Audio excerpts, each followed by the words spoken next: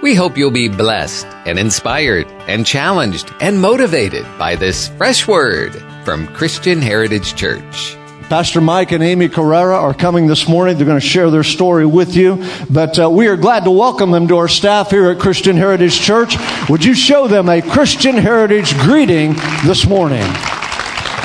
Thank you. Amen. Good morning. Well, we are super excited. This day has come with a great anticipation, but I'll let you know why at the end. Oh, it's horrible. Well, good morning. We've never hurried back from a vacation before. Normally you want to enjoy your vacation, but we just couldn't wait to get back to you guys. So we love you. We're excited. We've been eagerly praying and anticipating what God's going to do in Christian Heritage Church for 2019, and just so honored to serve the church and serve Pastor Steve and Pastor Yvonne.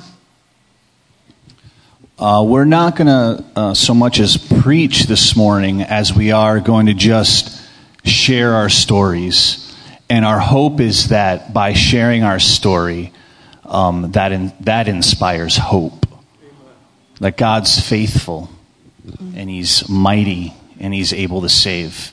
Amen? But I'm not going to make any promises, honey. Oh, that's right. She won't make any promises. If it's God, don't stop me. Okay, I won't. For as many times as we've done this now, it's actually really difficult. See, Amy and I are completely opposite. Completely opposite. The way we communicate, the way we prepare. She doesn't. In everything, we're opposite. So. It's okay. Okay. If you can ever do a series together, or if you can preach together or speak together, then you are well equipped to do premarital counseling. Mm-hmm. Yeah. All right. Let's get moving here. So, it's interesting because years ago when I was giving my testimony, the Lord had kind of brought something to my mind, and it was I started making poor decisions at a really young age. Really young. In as early as 4th grade, I would be in class and I would purposely not hand in homework. The teacher would, when you didn't hand in your homework, the teacher would write your name on the board, and then he would begin to write the assignments that you did not hand in. Now, I would let them build up, and then it got to a certain point, he would make you stay inside for recess, and none of that really mattered. I just waited to see how far it could build up before he'd get a hold of my parents, and then I'd just do it all handed in.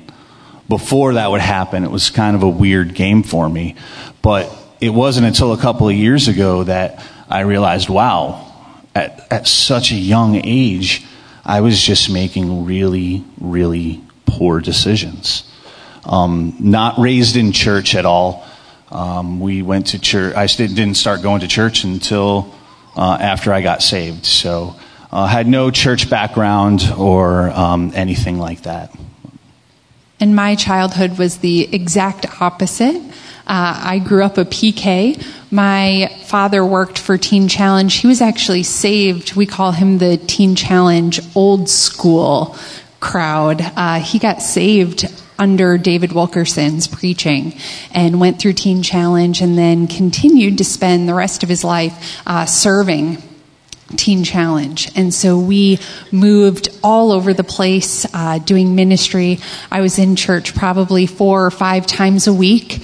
I'm pretty sure that every one of my Barbies spoke in tongues.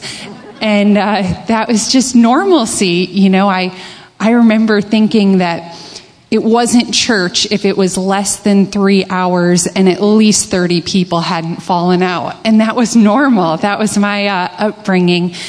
Yet even in the midst of an atmosphere like that, I chose to not have an intimate relationship with the Lord. I really viewed him as a to-do list or rules and regulations. And if you checked off the check boxes, then you were going to heaven. And if you didn't, then you weren't. And so that was really my view of God growing up. And my parents did the best that they could in ministry. Teen Challenge, as we know, is a very difficult ministry. It's like having a church, but the congregation never goes home. They live there. And so my parents did, the best that they could, but it was hard to raise a family and be committed your whole life to a ministry. So childhood was the complete opposite, always in church, and just always wanting and seeking my parents' time and attention, which pretty quickly grew to how do you get your parents' attention? Unfortunately, kids oftentimes go a negative route in order to do that. So, getting into my teenage years, I was into sports. I played basketball, baseball, and football, and so those kept me for quite a while. But my poor decisions kept coming with me there. I would do just dumb things, vandalize. All through school, I was always the kid who really never turned in any homework, but would get a good grade on the test and just barely pass the class. And that went through all of my school years.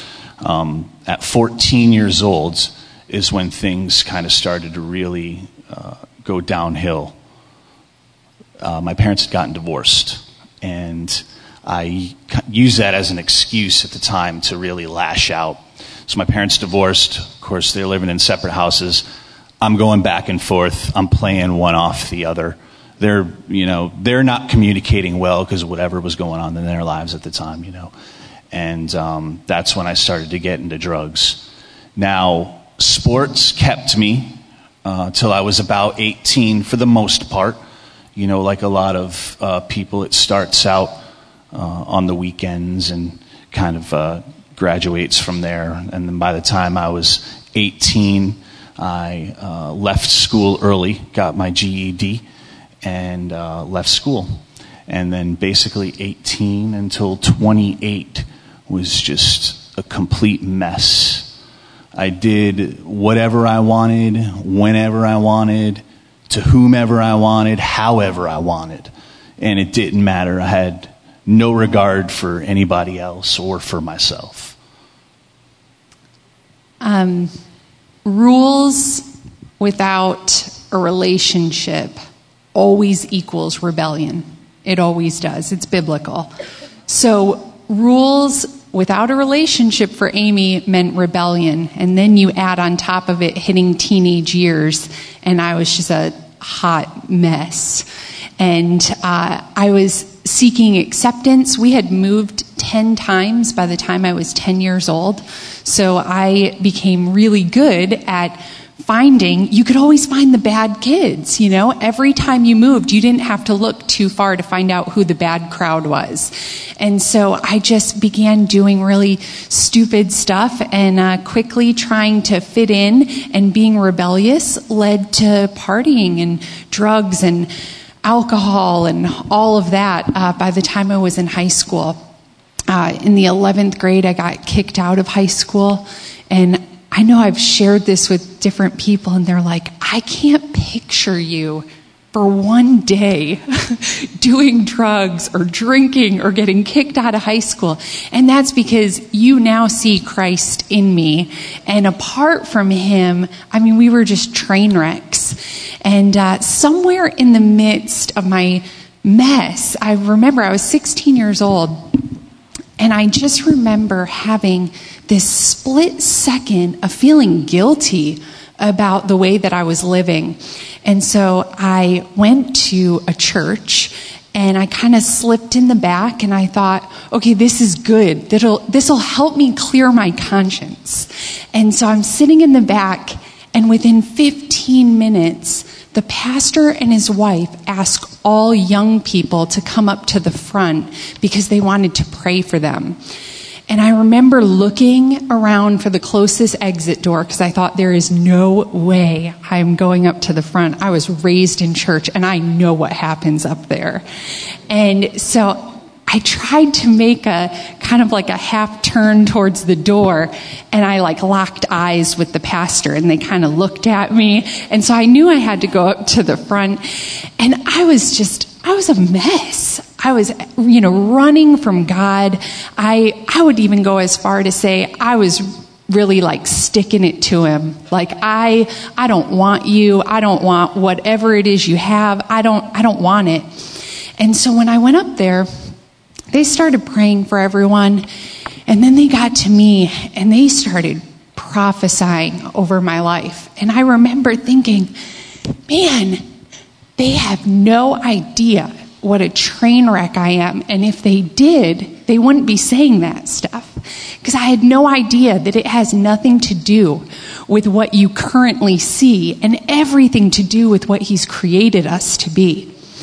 And so they began to prophesy, and his wife said, I see you in the midst of women with veils over their face. And she said, you're a great warrior. And she said, you're gonna hold up a sword that's gonna pierce the darkness. And she had no idea that at the age of 28, we would go into an all-Muslim community and serve for 2 years. And so even in my mess, I didn't come out of that for a long time. God still was pursuing. And you can see it and you can hear it throughout our story that even in the darkest time and even in the worst of time, that I felt like he didn't love us and he couldn't possibly love us. He was always seeking and always knocking and always going after us. At about 18, I think that's really where things for me started to go downhill quickly. I was partying and living a bad lifestyle, but at the age of 18, heroin became my focus as well as Mike's focus. I was older than 18, though, at the time. I'm a little bit older than her. Just a little. And that was, quickly things just spiraled out of control. And in every way, shape, and form, whatever TV show you've seen, whatever movie you've seen, that was us. We were heroin junkies together and just living that lifestyle. During this time, my parents, being raised in church and, them having a close relationship with the Lord, did what they knew best, and that was to pray and to fast and then to do it over again. And then they would lose hope at times, and then they would do it all over again. Just to give you like a glimpse of what it's like for the parent and then for a child who is wrapped up in addiction. My mom would find drugs. She would find my drugs. And I remember one time telling her, Mom, I have no idea why people are planting drugs in your car. We should find them. And she would just cry. She would just break down and she would just cry and beg me, Amy, you're going to die this way. You have to stop. This isn't your destiny. And she would cry and plead with me. And I remember looking at her and I just said one time, Mom, I actually want to die most days that I wake up. Addiction had gotten so bad that I felt like it was hell. Like I was living in hell. And possibly whatever the afterlife was going to be had to be better than what my life was every day. And in the midst of that, I had met Mike, and he was interested in wrecking his life equally as fast and as hard. So we became two forces that joined together to do this. Yeah, and up until this point, of course, I had not met the Lord. So I had no relationship. I didn't know who he was. I think I might have went to church a couple of times when I was 14 for the girls. But outside of that, I had no idea who God was. So while at times I was feeling horrible because of the life I was living, I can look back and I see now that's God being faithful and nudging and, hey, listen, I'm here. But I didn't know that at the time. I just didn't know. So 28 years old, full-blown addiction. My mom, Amy's dad, said, "You're done. Enough's enough." I had burned every bridge possible. It's February in Michigan, so it's cold. There's snow on the ground, and I had nowhere to go. No more couches to sleep on. My car got repossessed. There was nothing for me to do. So Amy's dad says, "You're going to Teen Challenge." I said, "Oh, okay. February in Michigan. Nowhere to go. Okay, I'll go to Teen Challenge." So I had this plan. They send me off to Teen Challenge in Long Island, New York. So they got me a good amount of miles away from home. And I get out there, and I'm like, all right, I'm going to get some clean time in.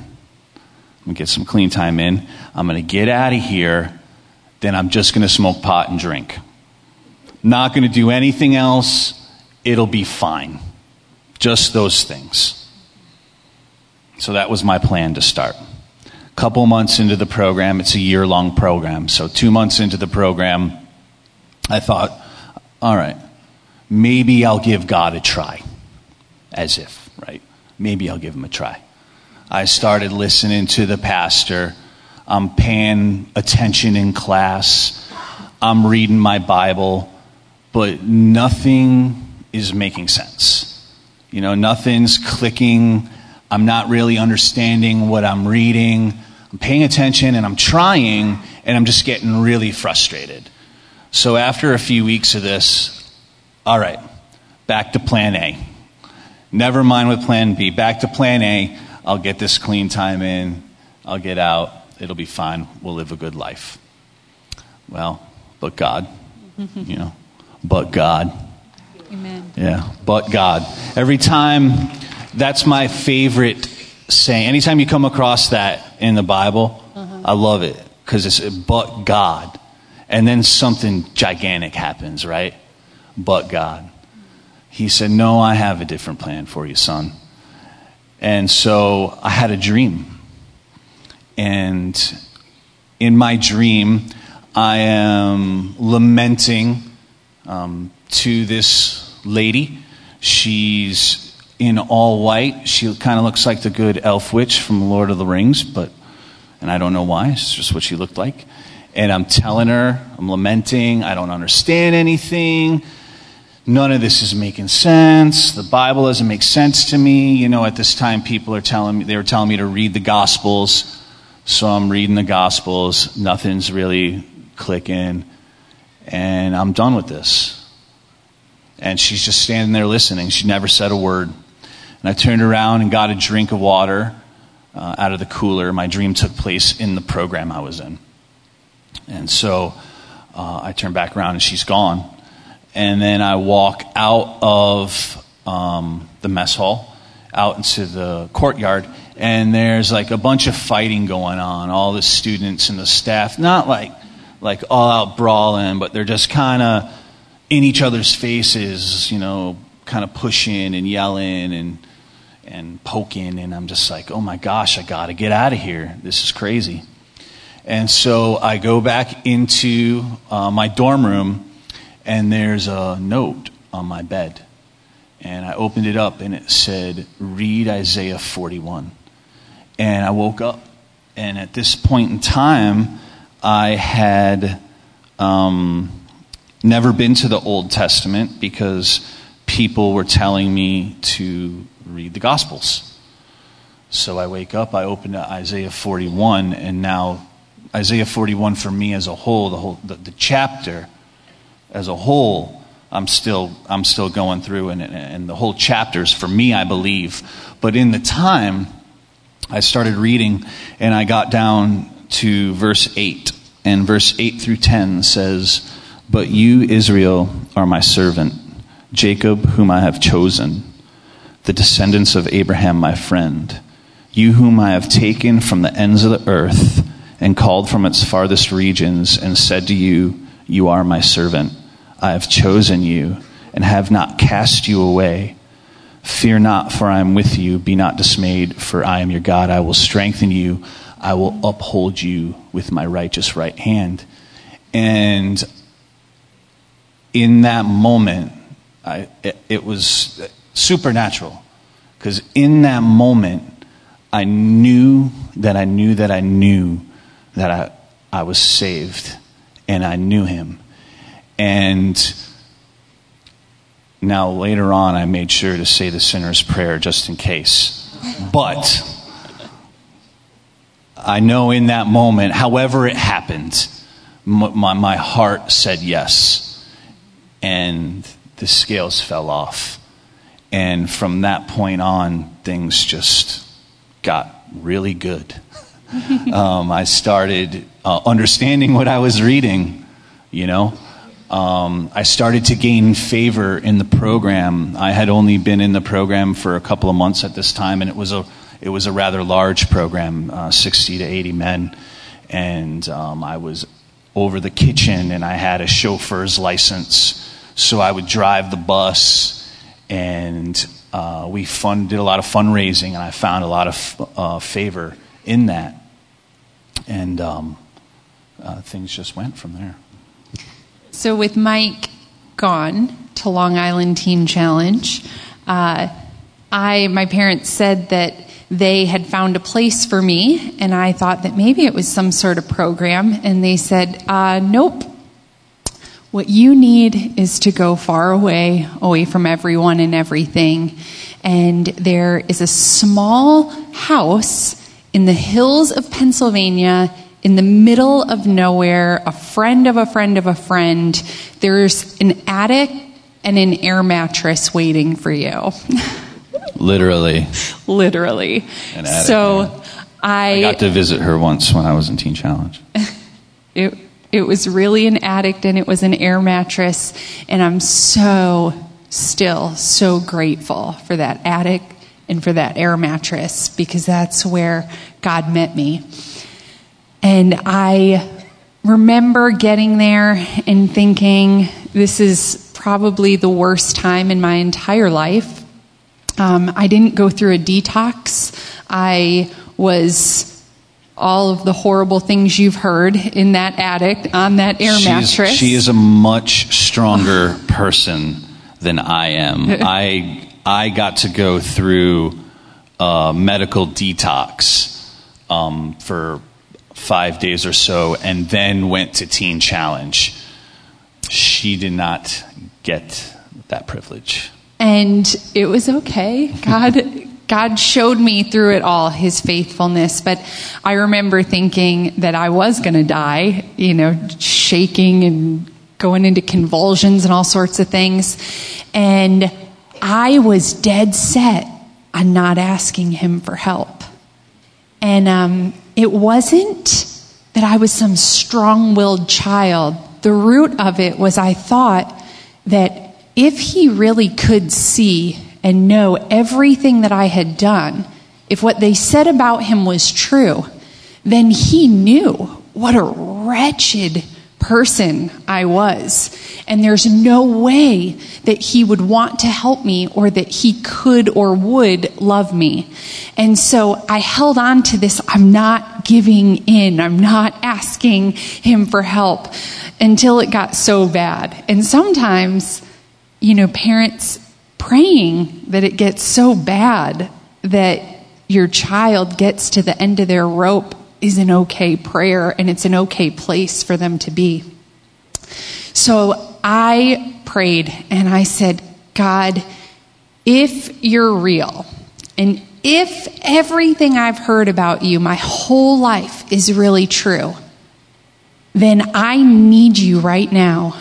And if do you like all the ifs in my prayer? I mean, I think back to what God must have thought in that moment. I was like, if you're real, if what I heard was true, and if you can even save me, then I will turn, I'll serve you, and I will never look back, and I'll never go back to my old life.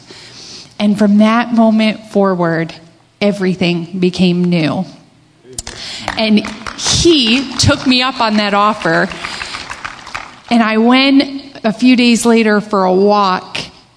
And, for 7 years, I had been just a walking zombie. There wasn't a day that you could catch me where my eyes were open and I was even semi-coherent. And so I go on this walk, and I remember hearing leaves fall from the tree. It was in the fall. And it was as if I had smelt fall for the first time. It was as if I had heard the leaves falling for the first time. And I realized he was reawakening all of my senses, everything. And he was coming and literally from the inside out was making everything new. Now, how many of you know your relationship with the Lord is a process, right? It does not happen overnight. It doesn't. We want it to. We want everything now. But the Lord has to refine us. Mm-hmm. And so it's a process. And after that experience at Teen Challenge, everything was great and we never had any problems again. The end. Yeah. God came and it was good. No, that's not what happened. So after Teen Challenge, we both stayed clean. No drugs, no alcohol, nothing like that. But we did spend, or at least I did, Amy to a lesser degree, spent a couple of years after Teen Challenge just kind of meandering around. I wasn't really serving the Lord. I was, like I said, staying clean, but wasn't really serving the Lord, wasn't making church much of a priority, just working a lot and really doing a lot of nothing. After about, a year and a half of that, Amy and I decided to get back together. After Teen Challenge, after I had gotten out of Teen Challenge, we spent some time apart from each other. Her by herself with her parents, and I lived with my sister. And so Amy and I decided to get back together before we were married. Mm-hmm. That was a mistake. Mm-hmm. Can I tell you? That was a mistake. Mm-hmm. We decided to move back in together and get back together before we were married. Well, it didn't take us very long to realize that that was a huge mistake. And by this time, we were living in Detroit, and Gianna's with us, and it's just the three of us. And we knew what we were doing was wrong. But no one told us, and this is really interesting. No one said, you guys shouldn't be living together like you are. God doesn't bless that. Or no one was telling us that. There was a genuine, if you allow the Holy Spirit to live in you and convict you, He will. And that's what happened to us. It really was. It was like one day, I remember getting out of the shower, getting out of the bathroom, and I had a towel on, and I was like, ugh. She's like, and I slammed the door shut, and I went to go get dressed. And it was like all of a sudden, just one day, the Holy Spirit in us convicted us for what we were doing, living like we were married and a family, yet we were not. So the conviction sets in, and we spent the next year, her and Gianna, living in one room of the apartment, and me living in the other room of the apartment, completely celibate. We got plugged in to a good church, and the pastor helped us along through that process. we spent the year like that, and then he married us. And then we didn't have to spend any more time like that. I joke around and I say if it wasn't for the Holy Spirit and Amy's willpower, I probably would have failed multiple times in that year. But getting plugged in at Clinton Valley Assemblies of God in Detroit was definitely God's design. That's where we got filled with his Spirit. We got water baptized. We got married. Noah was dedicated there.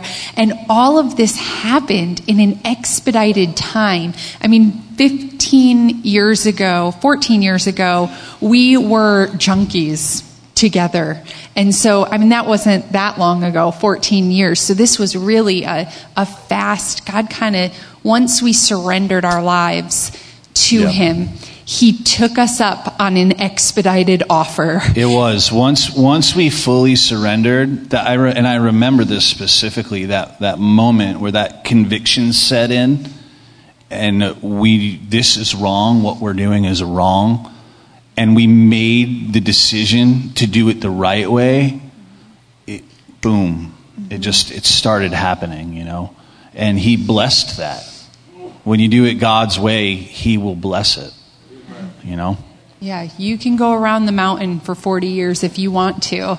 And we were doing that. It was just the same circle, and then all of a sudden. So we're in Clinton Valley for 2 years, and Pastor Randy Marin, who's still a great, great friend of ours to this day, just really took us under his wing and walked us through a lot of stuff for those couple of years. And in that time, like Amy said, we both got baptized in the Spirit, baptized in water.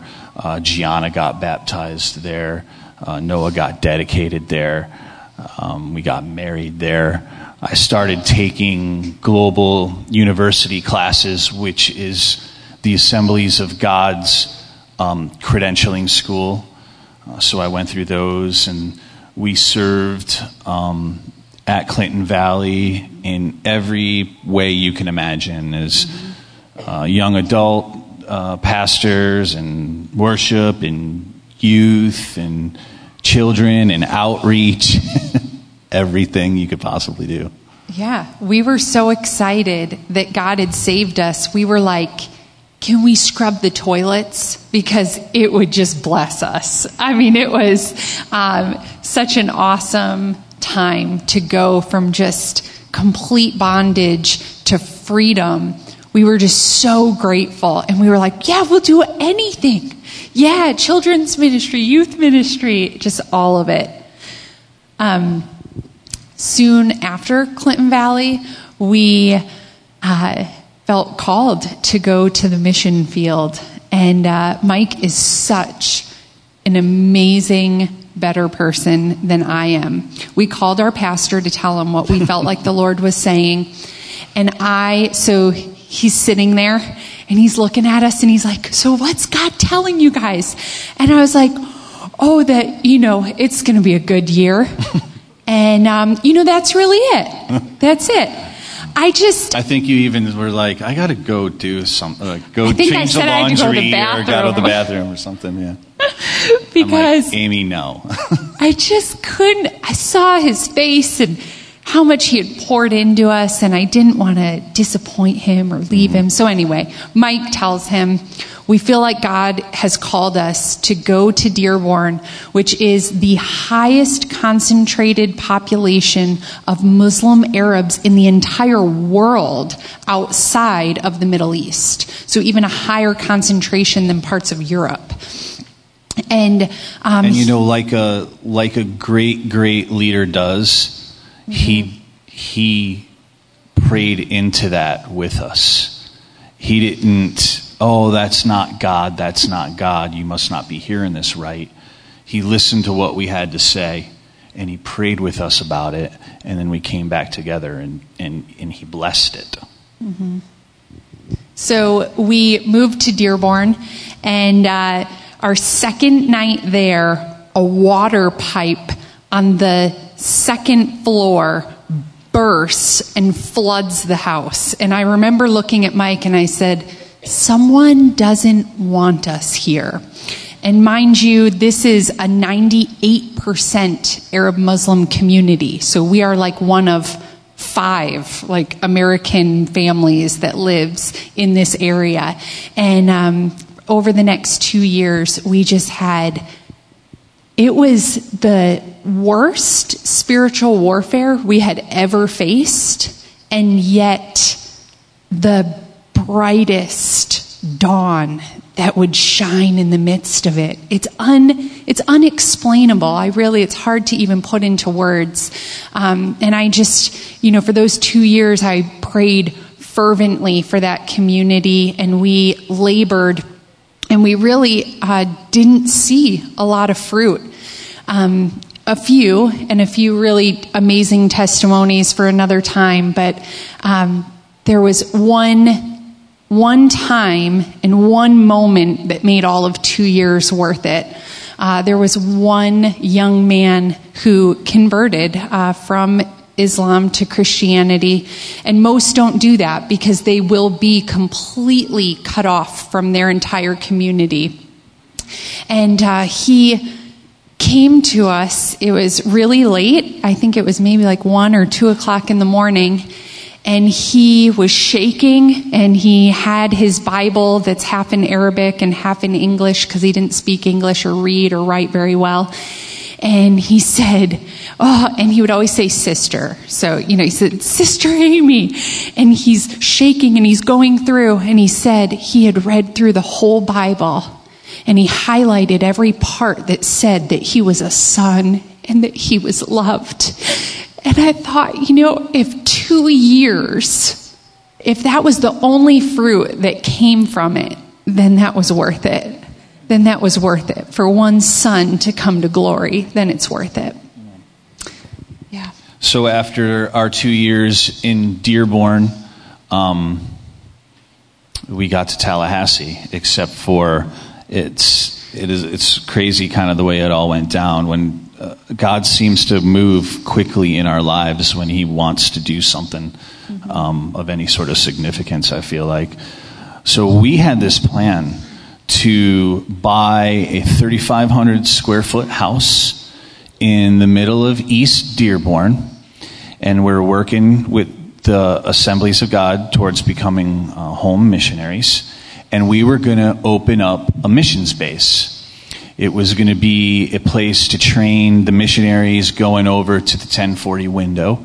And then, of course, any home missionaries, because outside of Dearborn, there are large parts in Texas and Minnesota of concentrated populations of Arab Muslims. So that's what we were going to do. We were going to get this house. We were going to become a mission space, and so we're living in the house, and at first things seemed to be going well, and then they just were not. The house needed a lot of work. There wasn't a lot of money coming in. We were going to end up having to put a lot more of our own money into it than what we were able to raise, which we were okay with doing. And then when it got down to the wire there with having to close on the house, it just fell apart. It fell apart like every door slammed shut in a matter of 4 weeks, and we had no jobs, had to move. Friends of ours were like, oh, that's so bad, it has to be God. And I was like, your theology's really jacked up, because what does that even mean right now? Our life is in shambles. Yeah. We're going to buy, we decided maybe God wants us further down the road, so we started looking at this other house that was right on the Detroit-Dearborn border. Before we could close on that, the house gets broken into, and they ripped everything out of the walls. All the copper, all the metal, the hot water heater. Ripped it out of the walls. So doors slammed shut. They didn't just slamming close. Shut. And that's when I get a call from Amy's dad. And he says, Tallahassee Teen Challenge has been without a program manager for, I think at this time it was like 6 months or so. I think you should apply.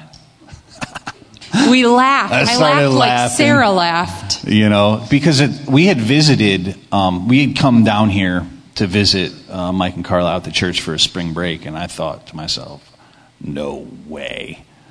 I'm not going to Tallahassee. Someone should take a picture. We love Detroit. We love Metro Detroit. We love the ethnicity and the diversity and the hustle and the bustle of the city. We love it. And so when he said that, I just was cracking up laughing. It was like, you must be joking. And within just a few weeks, our entire house, everything, we gave everything away and we moved here. And it was literally within a matter of God said, weeks. nope, that's not, you are going to Tallahassee and you will work at Teen Challenge. Mm-hmm. And I came kicking and screaming the whole way. I wish I could tell you that every time after I got saved, it was like, yes, Lord, whatever you want, I'll do it. That's sometimes, but then this was one of those times where I was like, I'm not leaving these people. I'm not going to do it. The transition was really, really hard. Mm-hmm. It was hard in a lot of different ways to leave the Detroit area and come here.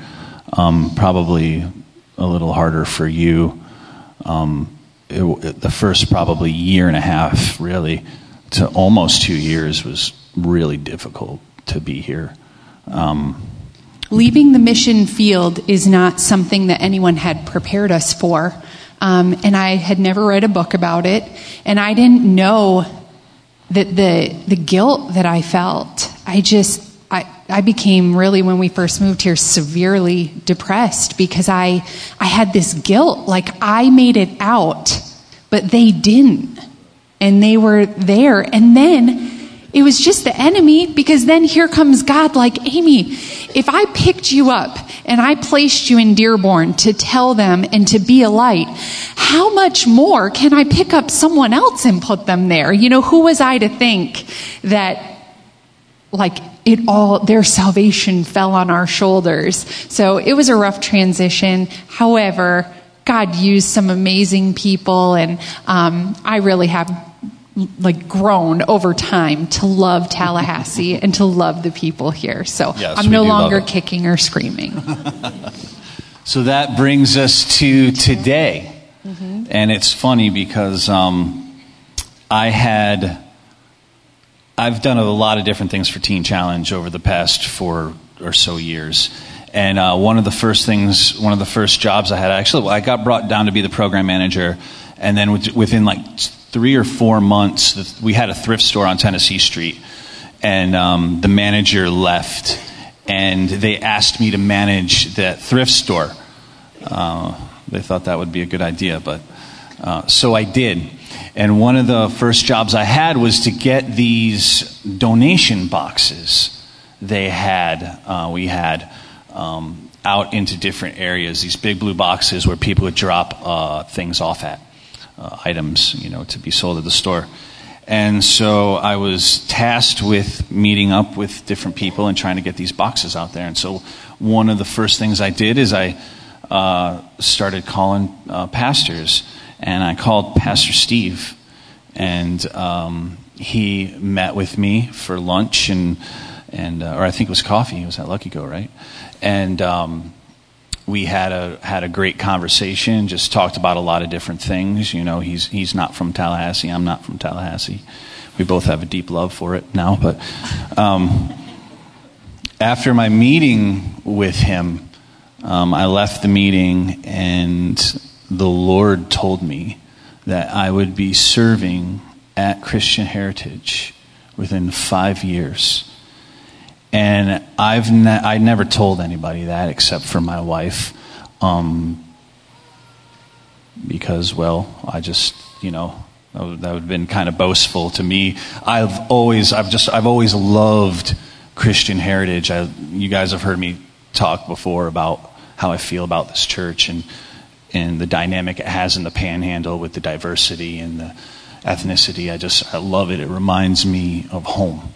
Mm-hmm. And so when the Lord told me that, I was like, yeah, okay, whatever. So I'm not going to tell people that other than her. And then this past August, I think it was, at the missions banquet, it came out accidentally. I wasn't even around. It was an accident, and Pastor Steve looked like he knew. So I thought I would tell him what he already knew, but he didn't know. Yeah, so Amy spills the beans on me. I've not said anything to anybody except for her at this point. And, that brings us to today. And so that's why when I started, I said, I've had great anticipation for this day for 4 years now. I'm not a very emotional person. If you could see, though, what's going on the inside right now, yeah, you'd be crying. If the worship team would like to come back up, I know we're over, and you have been so gracious in listening to our story, but we want you to know more than just knowing us, knowing what God has done. I mean, you heard, apart from God, you heard it with your own ears. We were a train wreck. We were on a fast track to how quick can we destroy everyone and everything in our way. And then God comes in, and He is the reason why all of that happened. It had nothing to do with us. We just simply were sick and tired of living a sinful life that was headed nowhere. And so the only good thing that we did was finally say, okay, I can't do this. And I surrender to your will and to your ways. And that was the only good decision that we really made. And then He started just taking us up on those offers. What our hope and our prayer always when we share our testimony is that you would know a few things. And one is in Matthew 18, I know we're all familiar with this passage where God gives the parable of the lost sheep.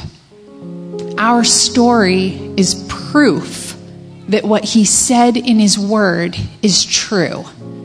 And it says that as a good shepherd, He will leave His flock. He'll leave the 99 to pursue the one that goes off. And we were those ones. We left and we strayed, and He pursued us and pursued us and pursued us. And that is the gospel. While we were far from Him, while we were sinners, dead in our sin, He called us out to be reconciled to Him. And so we hope that you see that in us and in our story, which is really His story and meant completely for His glory. And it's a lie that the enemy would tell you that you're too far from Him. It's a lie that the things that you've done have pushed God away, and that sin has caused this huge separation. See, that's what the cross was for. That separation doesn't exist anymore. All you have to do is take not even a full turn, just a flinch towards His direction, and His blood has covered all of the wrongs, all of the sin, all of the shame. He wiped heroin addiction away like it never even existed. And you don't smell that on me, and you don't see that on me, because His blood has the power to cleanse you. And so we want to just open the altar today, because here's the thing, it did take something on our part. We did have to make that decision to say, you know what? I'm ready. I'm ready to surrender my life. I'm ready to say, yes, God, I accept you. I accept your Son's sacrifice. And I want the life that you have for me.